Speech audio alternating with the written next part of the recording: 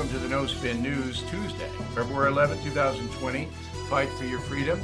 New Hampshire primary day. All the TV people are up in the Granite State. A little chilly up there, but not crazy cold as it sometimes can get. I remember I was up there a number of times, and your toes hurt after a while. Tonight, I am going to tweet beginning at 7 o'clock. That's when the polls close in New Hampshire, at Bill O'Reilly. And then as soon as a winner is called, I will write a message of the day, which we will post early. So we'll have that covered in that zone. Now, I want to just give you a little preview of what's happening up in New Hampshire. First, we'll go to the latest polls, the last polls. Emerson College, which is a media place in Boston, they have Sanders at 30, Buttigieg 23, Klobuchar 14, Warren 11, Biden 10. Emerson College poll, so-so. I wouldn't believe that poll, but I do believe Warren and Biden are fading. Boston Globe, which obviously big New England newspaper, very liberal. Their poll says Sanders 27, Buttigieg 19, Klobuchar 14, Warren 12, Biden 12. So both polls have the Warren and Biden fading, Klobuchar coming up a bit, but the top two are Sanders and Buttigieg. And I think that'll probably be the way it shakes, although 45% of New Hampshire voters said they could change their mind at the last minute. Certainly if Michael Bloomberg were in the race, they would change their mind, and we'll get to that. The explosive audio tape released by a Bernie Sanders supporter on Bloomberg today. It's really quite the story. But anyway, let's get back to the vote. So Biden is trying now to regain some momentum, primarily because he can't raise money. So you have to understand that he gets trounced tonight, and he will. Then he goes to Nevada and South Carolina. He's got to spend millions of dollars in those states trying to get his support come back up. He's not getting any money. And that campaign is really in trouble financially. So he's trying to salvage something. He goes on MSNBC, of course, and this is what happened. Go. James Carville and other Democrats recently have put a finer point on it, saying we cannot nominate Bernie Sanders or we'll lose. He said people are not going to vote for socialism, he says. Do you agree with that if Bernie Sanders is the nominee, Democrats will lose? I refuse to suggest any Democrat can lose. I think, we could run Mickey Mouse against this president and have a shot. Not a bad answer for the crew that he's playing to. He doesn't want to say, yeah, Sanders doesn't have a chance. He's a communist and don't vote for him, because I just tee Democrats off. So not a bad answer.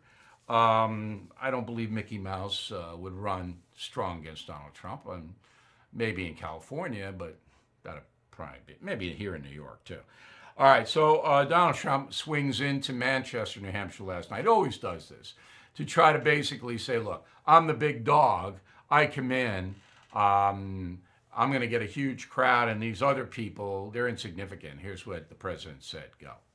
Democrats are now the party of high taxes, high crime, open borders, late-term abortion, socialism, and blatant corruption. But if you want to vote for a weak candidate tomorrow, go ahead. Pick one. Pick the weakest one you think. So he's trying to sabotage, because in New Hampshire, anybody can vote for anyone. There is a Republican primary, but Trump has got it, so it doesn't matter. But you can cross party lines. You can do whatever you want. And he's trying to say, hey, I'm going to go vote for the weakest candidate. Throw that whole thing into disruption. You are listening to a free excerpt from BillO'Reilly.com's No Spin News broadcast, where you can actually see me.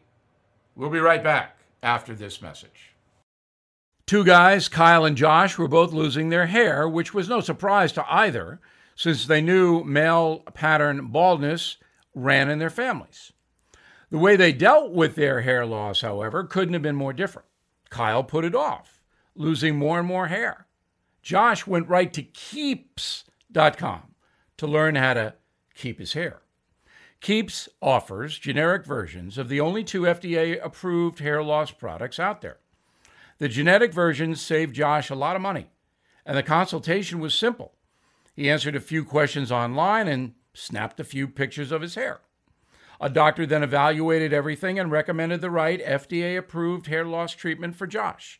It was shipped discreetly to his door. Keeps lets you save your hair without ever leaving your home.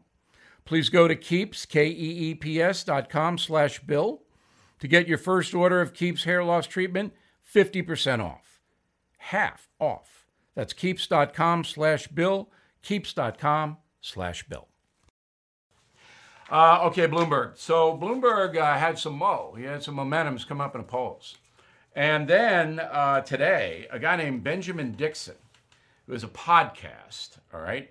He gets a hold of an audio tape that was recorded in 2015 in Aspen, Colorado. Every year, the Aspen Institute invites big shots to speak about politics and things like that.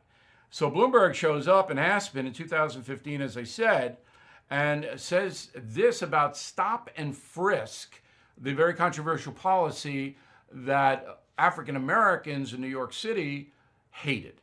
Go. 95% of your murderers and murder victims fit one MO.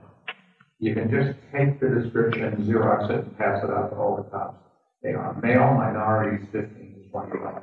That's true in New York, it's true in virtually every city. And that's where the real crime is. You've got to get the guns out of the hands of the people that get killed.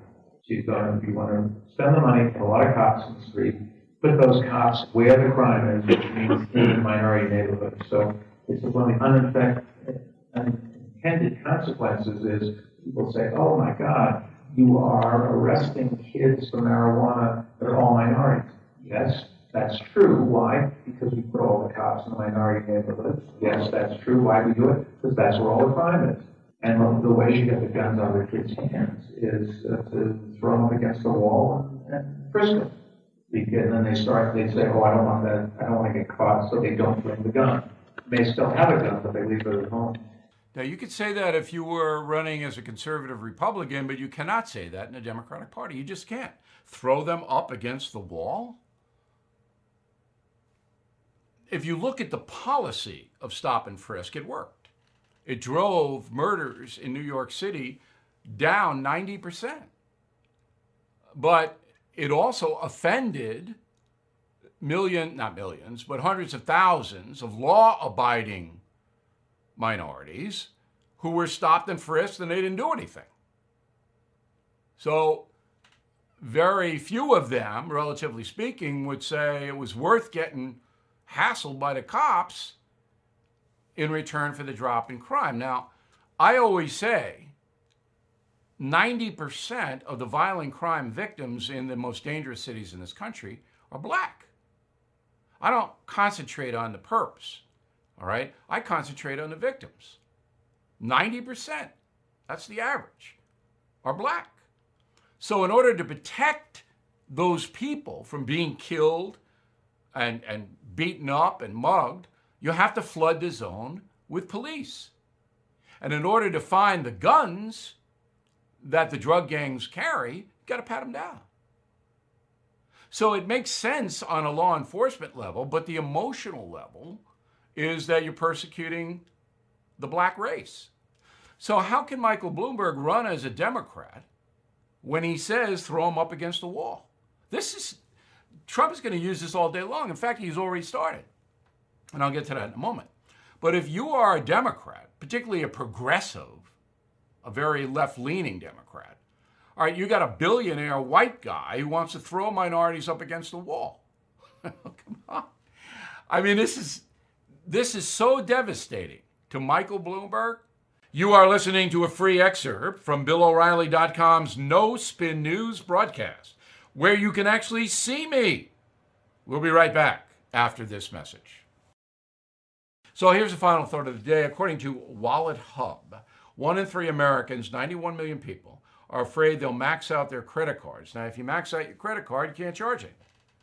So if you're buying groceries or you're buying other essentials and the credit card is rejected, you better have cash or you're not going to get what you want. Do I believe this? Yeah, I do. All right. People are living week to week. You can't do that. So I just want to give you a little tip here. And I'm going to illustrate it by me. So when I was a younger person, I was a high school teacher, and then I decided to go to Boston University, get a master's degree in broadcast journalism. It cost me a fortune to go to BU. I had no money when I got out, none. All right, I literally had to borrow money, put gas in my car to drive to Scranton, Pennsylvania for my first job. I couldn't put money down on a apartment. I didn't have enough cash to put down an apartment. So the station had to advance me the money, and in return, I had to write gag lines for Uncle Ted's Ghoul School. This is true, all true. And it's in my book, A Bold, Fresh Piece of Humanity. I had no money. So what I did was I earned a certain amount of money, and I just made it. But I had to write down expenses, food, all right, gas, and I wrote them down. And then I stayed within. I didn't run up debt. Stayed within. Discipline, discipline, discipline, discipline. That is the final thought. See you tomorrow.